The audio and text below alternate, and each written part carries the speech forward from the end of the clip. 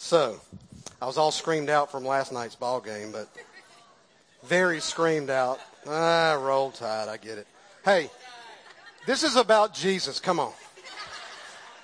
I want to make sure that everybody's got a worship guide. If you don't have one, raise your hand. We'll get one to you because there's some notes, there's some fill in the blanks, and there's a whole bunch of the Bible in there, and so I want everybody to have one. We are finishing up. We're in the last week of a series that we called Redeeming Ruth, and we kind of have walked our way through the book of Ruth, and we're just about finished, and today we're going to be in chapter 4. But here's kind of where we've been for the last month or so. This book, this narrative in the Old Testament, about 8 books in from the beginning, it opens up with Naomi, a lady named Naomi, and she and her husband Elimelech and her 2 sons, Mahlon and Chilion, they leave Israel, particularly in Bethlehem and Judah. They leave and they go up and around the Dead Sea into Moab because there's a famine going on in Israel, and so they ran. They ran away, and they decided not to hang out, not to stay, not to weather the storm, so they ran. And they ran, and when they got there into Moab, Elimelech, Naomi's husband, died. The 2 boys married Moabite women in a pagan culture, married Moabite women. Then the 2 sons died, and the 2 daughters-in-law, Ruth and Orpah, decided to go back to her mama and her daddy, to their family. Ruth, the text says, clung. We talked about that a few weeks ago. Clung to Naomi. Ruth pledged devotion to Naomi. Ruth pledged devotion to Naomi's people, and Ruth pledged devotion to, most importantly, to Naomi's God. And so God broke the famine in Israel. In Israel, and again Ruth clung to Naomi, and they left. God broke the famine, and they left, and Ruth hung out with Naomi. They went back up around the Dead Sea. They came back in to Israel, and their plane lands in Judah, again in Bethlehem. And these 2 widows find themselves still poor and still widows. But they're back in Israel. They're back in Judah. And the very next day, Ruth goes gleaning, which is gathering kind of, goes gleaning in a field that just so happens, there's a lot of just so happens in the book of Ruth, but she goes gleaning in a field that just so happens belongs to a guy named Boaz, and Boaz was this super amazingly kind of man who was also a relative of Ruth's deceased father-in-law, Elimelech, Naomi's husband. And Boaz and his guys, his people, they share a meal with Ruth. And then Boaz makes sure that there's an abundance in the fields for Ruth to gather and glean from. She has a really, really good first day. That's the first day they're back in Judah. She has a really good first day. She gets home. She tells Naomi, her mother-in-law, she tells her all about her great day. And Naomi now is beginning to see a light maybe at the end of the tunnel. The fog that she's been in for really been gone about 10 years. That fog is kind of, at least she can see that it's kind of starting to clear. She acknowledges that the Lord, it was the Lord who broke the famine and brought them back into Israel, into Judah, and it was the Lord that orchestrated this path crossing of Ruth and Boaz. And last week, Richard walked us through chapter 3, really great, in a great way walked us through chapter 3, and that found Naomi acting as a matchmaker, and she sent Ruth to the threshing floor. It's kind of the barn floor. Naomi sent Ruth to that barn floor to the feet of Boaz, and she does all of this in a quest for rest for Ruth. Richard did a great job of talking about the rest that we can find in the Lord. And so Ruth at Boaz's feet, kind of awkward, Ruth at Boaz's feet asks Boaz to spread the corner of his blanket, the corner of his covering over her. And we all look, our mind going to go straight in the gutter. And we want to make that a sexual thing. It absolutely, unconditionally was not. That's injecting 2018 back 2,000-3,000 years ago. It was not. In fact, the Hebrew text, it's verse 9 of chapter 3, and what that verse really says is, I am Ruth your servant. This is verse 9, I think, in chapter 3. I am Ruth your servant. She's at his feet. Spread your wings over your servant. That's really what the Hebrew says. Spread your wings over your servant, for you are a redeemer. And Ruth is asking to be provided for, to be protected by Boaz. That is a perfect image of me and you at the foot of the cross, begging the Lord to provide for us and begging for him to protect us, to wrap his wings of protection around us. This idea of redemption, and that's what chapter 4 is really all about in the book of Ruth, is redemption. And so this idea of redemption, of the kinsman redeemer, and I think Richard used the language family redeemer last week. Different translations call him the kinsman redeemer or the family redeemer or the guardian redeemer. And so it's all the same thing. But it's brought to light, it's really brought out of the text in chapter 3, and it reaches a pinnacle in what we're going to talk about today. And so she's asking him, wrap your wings of protection around me and provide for me. Boaz says, I'll do it. He says, I'll do it, but we got to make sure that there's not a closer relative than me if he'll do it, because that's what the Jewish law at the time said. And so far where we are now, the takeaways so far there's 2 or 3 takeaways so far in the book. We'll get to what they are in chapter 4 in a minute. First of all, first big takeaway is that God is at work, always at work, in what we may feel like is the worst of times. And God has everything. He created it all. He's got it all at his discretion. It's all at his fingertips. And he is always at work. Most of the time, probably in the background. Most of the time, we probably don't even get to see what he's doing other than in hindsight. Okay? You may feel like, feelings will deceive you too. And you may feel like God, maybe you even feel like he has turned against you. Never, ever, ever will he turn against you. That is not in his character. The truth is that he is at work for you.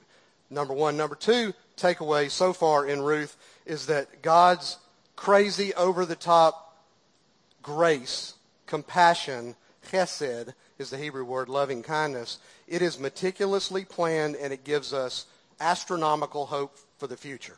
Number 2. Number 3, and this is what Richard talked about last week, is that what God wants for us is he wants us to find rest. And that doesn't mean lay down on the floor and go to sleep rest. That's peace. He wants shalom. He wants peace and rest and comfort. That's what he wants to provide for us. And that threshing floor picture is him wrapping his wings of protection around us to do what? To provide rest for us. And so we're going to wrap this up today in chapter 4. And I know in my heart of hearts that God just gets the biggest kick out of providing redemption for folks. And redemption is a Bible word. Redemption has a Bible meaning. Redemption assumes that people are trapped in trouble. Redemption assumes and presupposes that we have a problem that we need to be freed from. So that underlies this whole idea of redemption. And the most classic Bible example of that is the Exodus. In the book of Exodus. Isn't it funny how that works? The Exodus is in the book of Exodus. When God set the people of Israel free, been slaves for 400 years, he set them free from Egypt.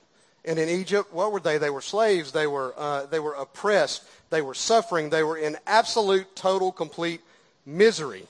But God jumps in, and God jumps in, and he acts, and he acts through a man, and the man that he acts through is Moses. And Moses led the people of Israel after 400 years of slavery.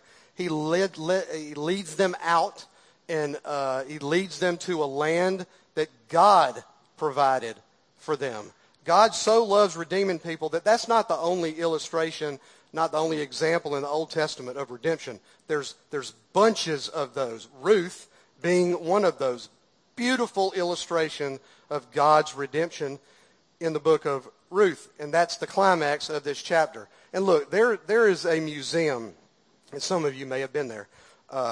There's a museum in Amsterdam, and it's a museum, the Vincent van Gogh Museum, and it's got a bunch of famous paintings, masterpieces that Vincent van Gogh painted. But in the basement of that museum is books and sketchbooks of tons and tons of pencil sketches that Van Gogh did.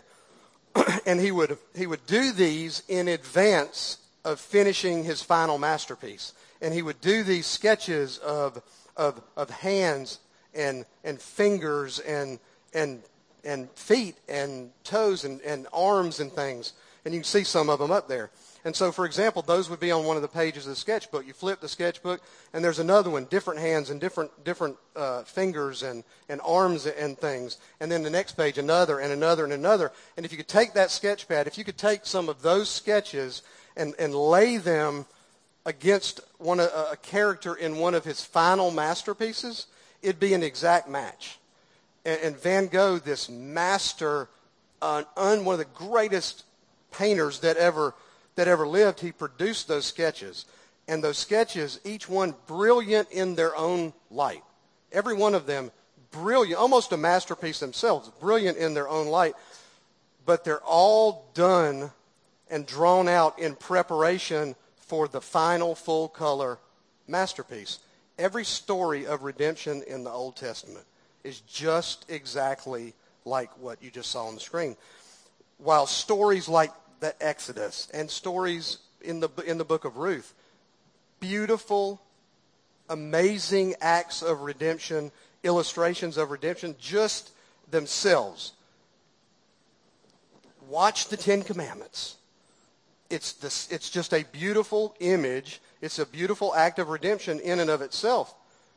But at the end of the day, they're all illustrations. They're all sketches in advance of and in preparation for the ultimate final masterpiece of redemption, which is found in Jesus Christ and what happened on that cross. Y'all get that? It doesn't mean that those things in the Old Testament didn't happen. For God's sake, that is not what I'm saying. They did. They're sketches to teach people over thousands of years to be looking at what's coming, to see what's coming. I'm a redeeming God. Watch me work over 2,000 years, 3,000 years, 4,000 years. They're all the fingers of redemption that culminate on that cross. And so as we look at this redemptive narrative in chapter 4, we're going to see that Boaz is what Boaz did for Ruth in chapter 4 is an illustrative sketch just like that. And so we saw in chapter 3, we saw that a kinsman redeemer, Richard taught us this, is a close relative of a family member who was trapped in a problem. They were in a pickle. They had some circumstance. And when the man, you got to track with what I'm going to say and about this kinsman redeemer, this guardian redeemer. When the man of a family died without a male heir, back your minds up 2,000 years, 3,000 years, died without leaving a male heir, it was vital, of utmost importance, that the man's family name should be preserved. And so the law in Deuteronomy, the law said that the widow of the dead man should marry her husband's closest male relative. And the child of that union would be the heir for the dead guy. Does that make sense? Okay. It was also the case that if a man died without an heir, that his land could be taken over by the nearest, closest male relative. And the details of how that kind of works itself out aren't exactly clear, but it's the backdrop of the first 10 or 11 verses of chapter 4. And as widows, Naomi and Ruth, they needed a guardian redeemer, a kinsman redeemer, who would provide an heir to inherit the land that Elimelech, Naomi's dead husband, had. Boaz was ideal. But as he told Ruth on the threshing floor, literally the night before, He said, there's another dude, I think, that is a closer relative than I am. Let's make sure that he won't take it first, but I'll deal with this in the next day or two. I'll deal with this. In fact, I'm going to deal with it right now, he said. He had committed himself to do that. And then in verse 1 of chapter 4, he says this, meanwhile, Boaz went up to the town gate and sat down there just as the guardian redeemer he had mentioned came along. That's the fourth or fifth time in this book that just as, it just so happened. Can you believe that it just, what a coincidence. What I tell y'all in the last few weeks, God does not do luck. He doesn't. Do y'all get that? He said amen. Y'all can say amen. God does not do luck or happenstance or chance or random. That's not the way he does things. So, but the text says, just as the guardian redeemer that he had mentioned came along. And Boaz said, you can almost see Boaz, this big strapping dude, and he puts his arm around this guy at the city gate, and he said, come on over here, my friend, and let's take a walk and talk. That's kind of the way I see it in my mind, like The Godfather or something. Y'all are too young to know what The Godfather is, but he takes the guy on a walk, and he says, this text says, so he went over and sat down. Boaz wanted this guy who goes unnamed in the text. He wanted him to come along, come over here and sit down, and before he raised that issue with him, he wanted to have a talk. And he starts off in verses 2, 3, 4, and 5. He's going to talk a little bit about the land, but he says, Boaz took 10 of the elders of the town, significant number. It took 10 men, it's called a minyan in Hebrew. It took 10 men to make a synagogue. It took 10 men, we would almost like say, do we have a quorum today? That's kind of the language we would use. They couldn't do anything without 10 men, not women, 10 men to do this. And so the text says Boaz took the elders of the town and said, sit here, and they did so. And then he said to the guardian redeemer, Naomi, who has come back from Moab, is selling the piece of land that belonged to our relative Elimelech. So he knows this guy's a relative, and obviously he's a relative.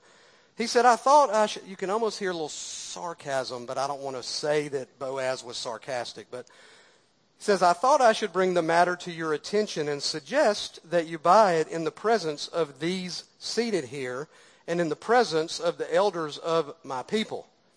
If you will redeem it, do so. But if you will not, let me know, tell me so I will know. For no one has the right to do it except you, and I'm next in line. Right off the bat, the guy says, I will redeem it. And then Boaz said, you better think about this, bro. On the day that you buy the land from Naomi, you also acquire Ruth the Moabite. And remember, all throughout these 3 chapters and now into 4, forever saying Ruth the Moabite, Ruth the foreigner, Ruth the pagan. Might as well be saying Ruth the drug addict, Ruth the alcoholic, Ruth the whatever. Pick up something that we as fallen people look at as some negative. Constantly says that. So on the day that you buy the land from Naomi, you also acquire Ruth the Moabite, the dead man's widow, in order to maintain the name of the dead with his property. It all seemed an attractive sort of proposition to this guy. And so he said he's willing to redeem the land until Boaz informs him that if he took the land, you're going to get Ruth too. And you're going to get the responsibility to provide an heir. You got to have a child with Ruth.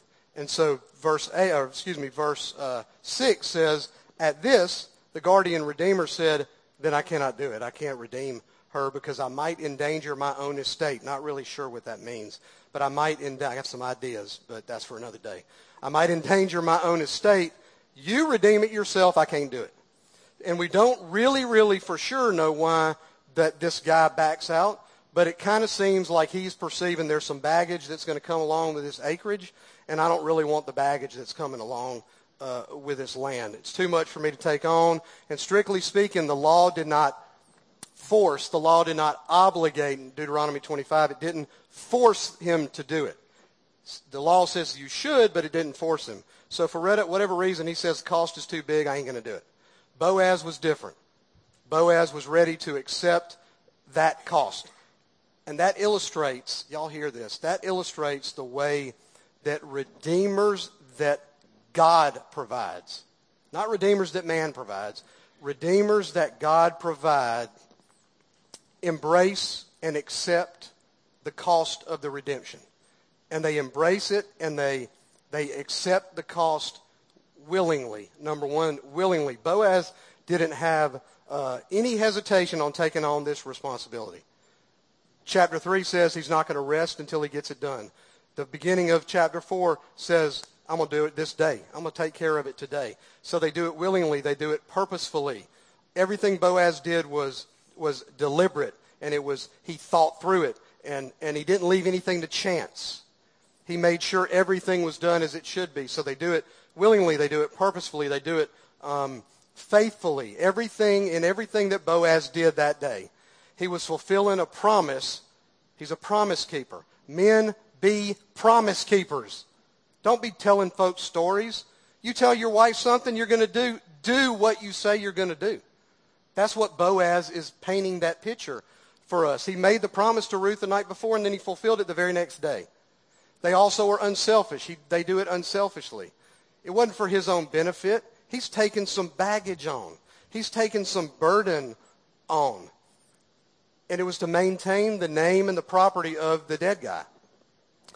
Every time that we take communion, which we're going to do this month, we remember the costly act of redemption accomplished by Jesus on that cross.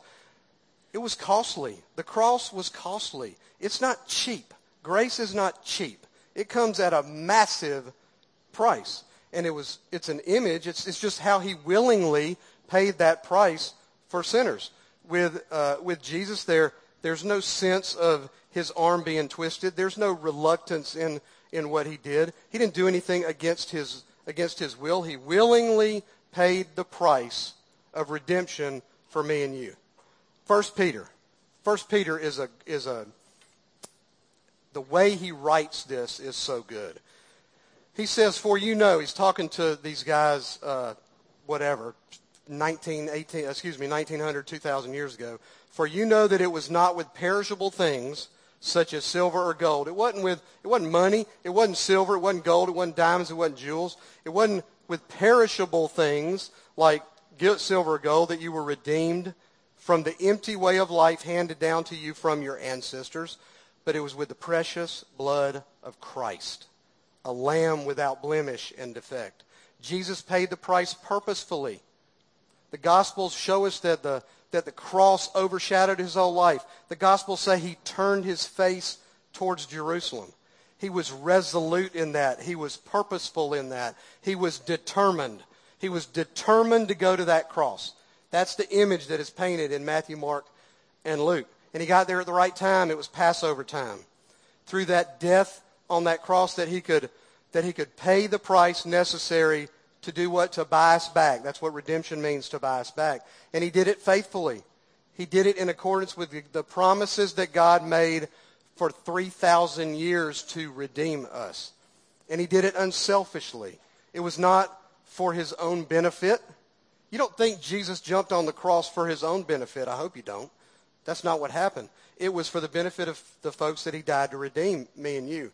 All right, so with that said, how does that death on that cross 2,000 something years ago, how does that provide redemption for me and you today? And the answer is found in the second point that Ruth chapter 4 teaches us, and that is redemption is it's a legal transaction. There's a legal transaction that took place. The town gate is where that took place.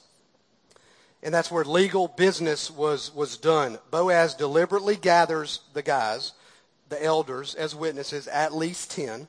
And the narrator provides us in verse 7 of a little bit of background information. And here's what that says. It says, now in earlier times, this is going to seem weird to you, in earlier times in Israel, for the redemption and transfer of property to become final, one party took off their sandal and gave it to the other. That was a method of legalizing transactions in Israel. So if you saw a man hobbling down the road, with one sandal on, you would know that he had either just sold some land or he had just given away the right to transact on some land. And then verse 8 says, so the guardian redeemer said to Boaz, buy it yourself. And he removed his sandal. So next, Boaz announces that all of these things, everything that happened had been legal. It had been done, the transaction had been legalized, and it was done in the correct way. Here's why that's a big deal. For Boaz to redeem Naomi and Ruth, the law, and this is the relationship to the cross, the law had to be satisfied, not bypassed, not skirted. The law had to be satisfied. And in his sovereignty, God could have done this much simpler. The story would have been way easier if Boaz had been a brother, or if Boaz had been the first in line, the nearest relative. But God doesn't do anything ever without reason, because it's connected with God's bigger redemptive plans. It looks like the reason for this twist in this plot in Ruth is to emphasize that for redemption to take place, then the law has always got to be satisfied, not bypassed. The Bible's crystal clear that all of humanity is jacked up and in a pickle from sin. And the law of God demands that sin's got to be punished. And it's got to be punished in accordance with God's justice. He can't just overlook sin, y'all. If he can't just look at me and say, yeah, I know you did this and this and this and this. We're just going to let it go this time. No. Sin has got to be punished. The just demands of the law, the right demands of the law, they have to be met. And that is what happened. It's exactly what happened as Jesus died on that cross. In his perfection, in Jesus' perfection, he died to satisfy the righteous and just demands of a holy God. Through that cross. Do you think the law was bypassed through the cross? No. Do you think it was skirted somehow because of the cross? No, it was satisfied. That cross satisfied the demands of the law. There was a legal transaction that took place, and it was the satisfaction of the demands of God's righteousness that Jesus proclaimed in John 19 when he said it's finished. I always struggled with, what does that mean? What that means is that the demands of the law were finished when he died on the cross. And so the law had to be satisfied and not bypassed. And then the completion of that deal, the completion of that transaction, it had to be announced and it had to be witnessed. Verse 9 says, Then Boaz announced to the elders and all the people, Today you're witnesses that I have bought from Naomi all the property of Elimelech, Chilion, and Mahlon, and I have also acquired Ruth the Moabite. It's the last time you're going to hear that. Ruth the Moabite, Mahlon's widow, as my wife, in order to maintain the name of the dead with his property, so that his name will not disappear from among his family or from his hometown. Today you are witnesses. When houses and cars and motorcycles are bought today, documents are signed and deeds are signed, and those things are recorded in the courthouse. Why is that? The deal's been done. It's got to be announced. It's public information. You get that? The nearer relative taking off his sandal, we read that a second ago, was a public declaration that the deed had been done. He was declaring that it had been done. And the words of these elders and the witnesses that were there, they confirmed that had been done.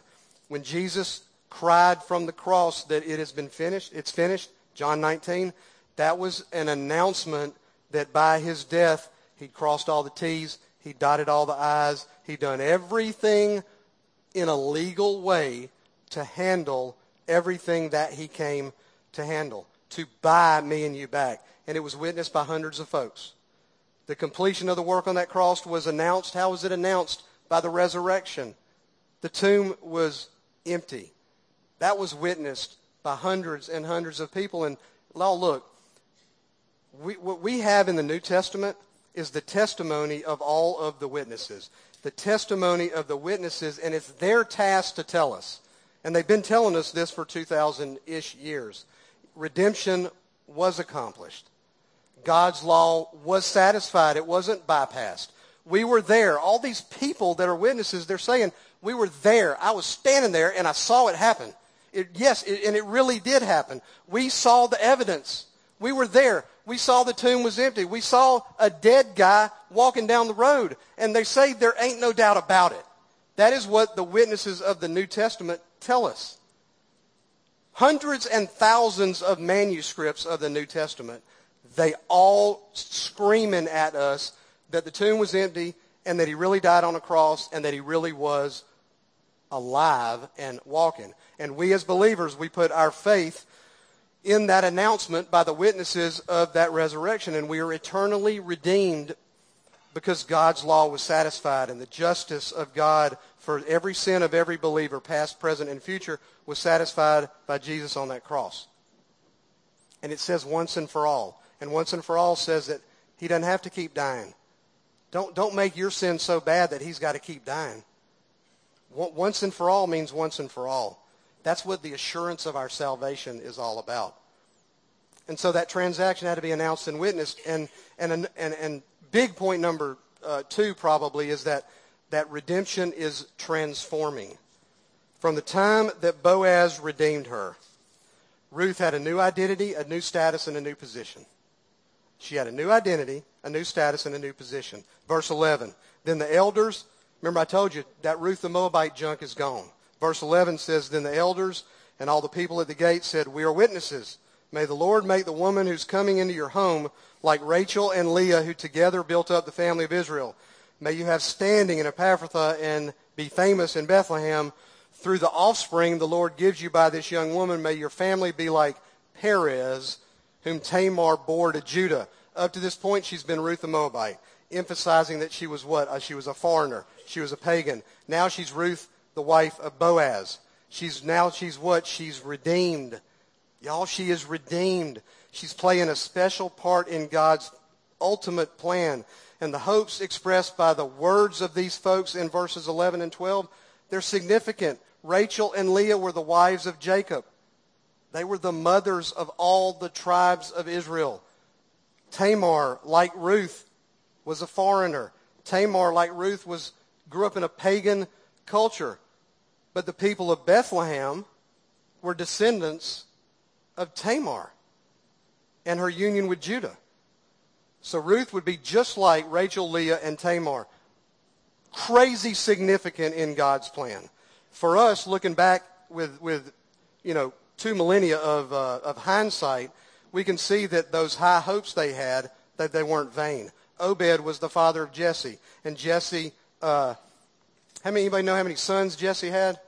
Jesse had 8 sons. You know who the scrawniest, whiniest, pick another word that goes in there. You know which son that was? David. The exact person that we would not pick. God uses that person. David. Greatest king, ultimately, a whiny, bratty, scrawny little shepherd boy. That's who God picks and says, you know what, I'm going to show out, and that's the guy that's going to be the king of Israel, who's a straight descendant, Matthew chapter 1, of Christ. So the significance of Tamar and Ruth is really brought to light in Matthew chapter 1 in the genealogy of Christ. Look, redemption transforms the people who are redeemed. When we're saved, we get a new identity. They just sang a song about that a minute ago. Our identity is not in, I'm a doctor. My identity is not in, I'm a pastor. My identity is not in, I'm a soldier. My identity is not in, I'm a drug addict. My identity is not in, I'm an alcoholic. My identity is not in, I've been a terrible husband. Or my identity is not in, I've been a terrible wife. I've been a terrible father. Y'all, that is a lie from hell. But that is what he is screaming in your ear. I am who says I am. I'm not who you say I am. I'm not who I say I am. I am who God says I am. And who does he say I am? I'm his child. And he wants me to rest underneath his wings. We become a part of the bride of Christ. Our identity is in him. 1 Corinthians chapter 6 says we've been bought with a price.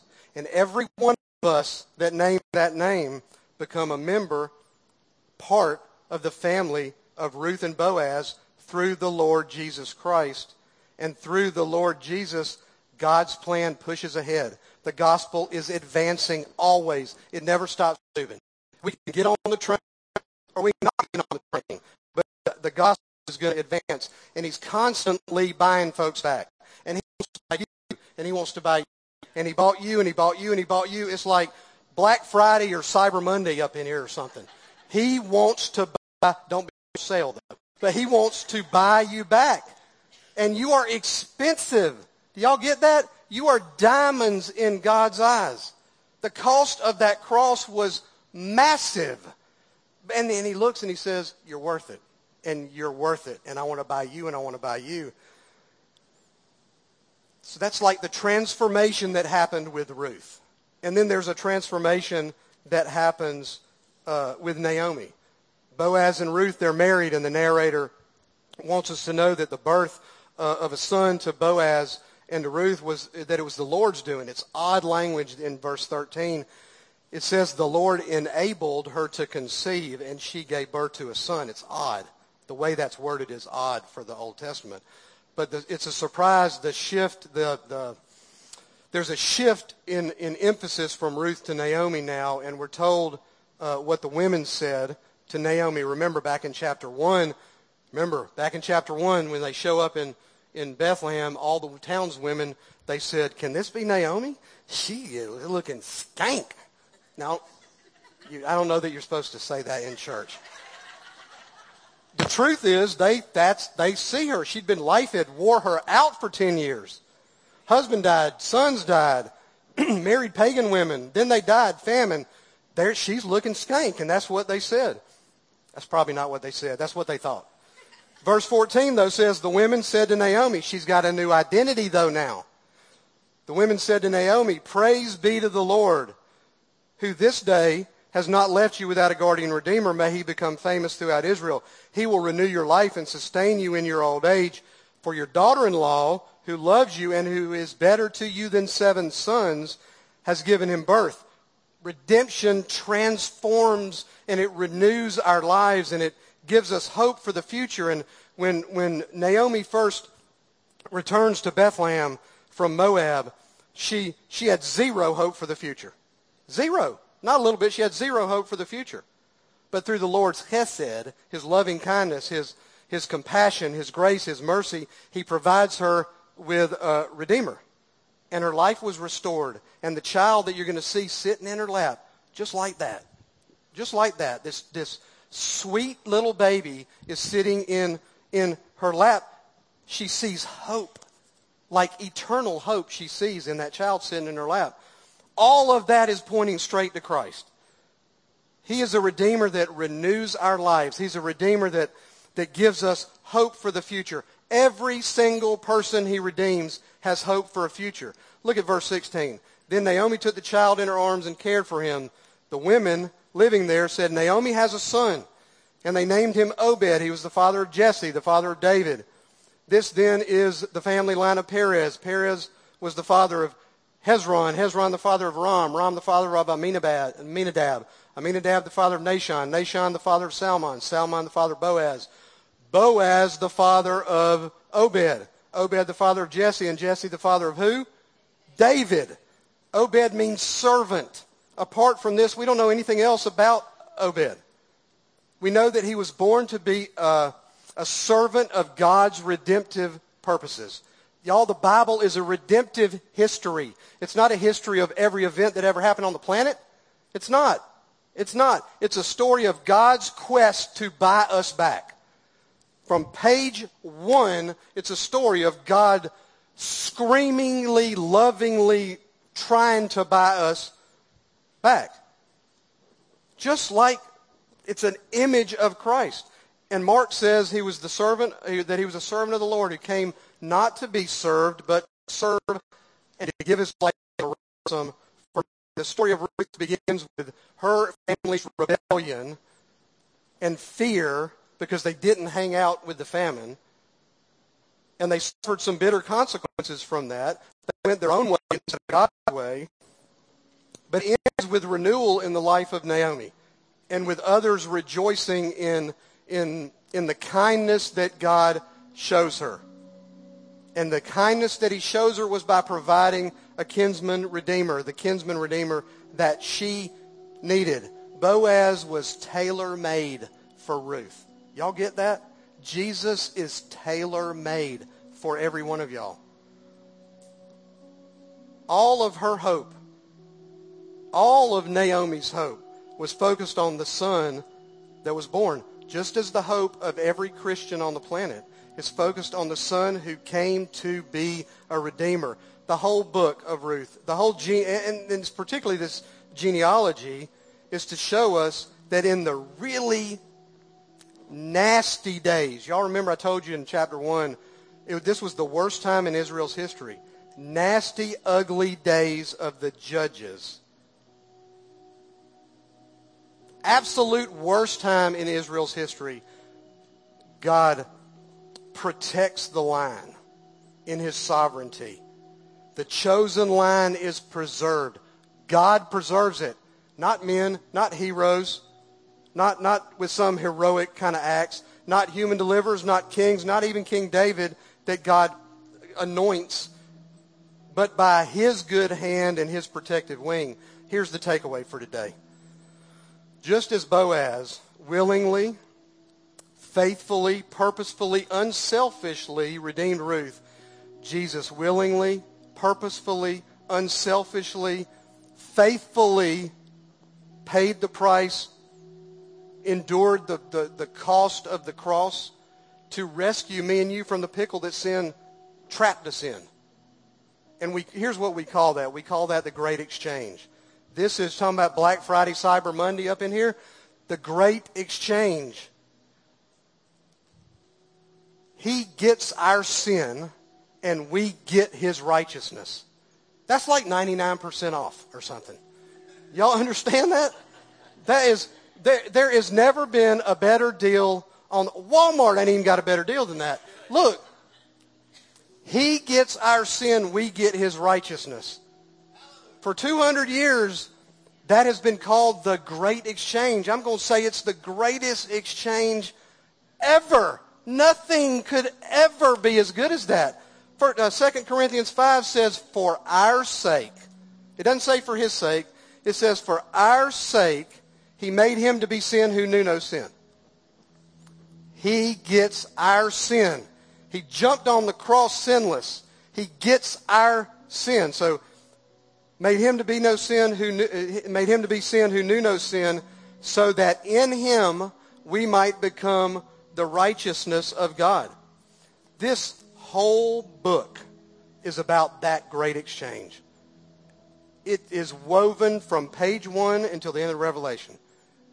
It is a story, it is a book that is screaming at me and you.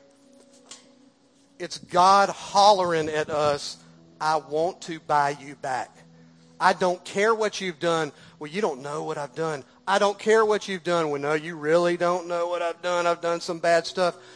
He says, I don't care. I jumped on the cross for that. Don't make your sin so bad. I died for it, he says. Don't make yours worse than mine. People do that all the time. I had a dude telling me over and over, you just don't know what I've done. I said, no, dude, you don't know what I've done. Don't act like yours worse than mine. God didn't die for the right. He didn't die for the well. He died for the sick. That is the greatest exchange that ever happened. And so here's what I want to tell you. If that happened, let today be the day. If you walk forward and you hadn't taken advantage of the well, if you hadn't taken advantage of the cross, let that exchange that happened count for you today. You got to let it count for you. It's not going to count for you if you don't let it. You got to say yes. Offer's there. And so I'm begging you to do that today. It'll change your life. It'll transform your life. It'll transform your perspective on everything. And there's no consequences to sin. Here in the Lord, there's not. And Naomi, still a widow. But she felt full. The text says she felt full. She arrived in Bethlehem empty, and she's full now in 2 or 3 days' time. I want you to have the Lord wants you to have that full. Y'all pray with me. If that happened to you today, I want you to pray this out loud. I want you to come down here if you want to. We got folks back there that would love to pray with you, but if that happened today, that great exchange does count for me. Today is the day that I want to make you and am making you the leader and forgiver of my life. Lord, today is the day that I want your Holy Spirit to live inside of me. Today is that day, Lord. Lord, we love you in Jesus' name.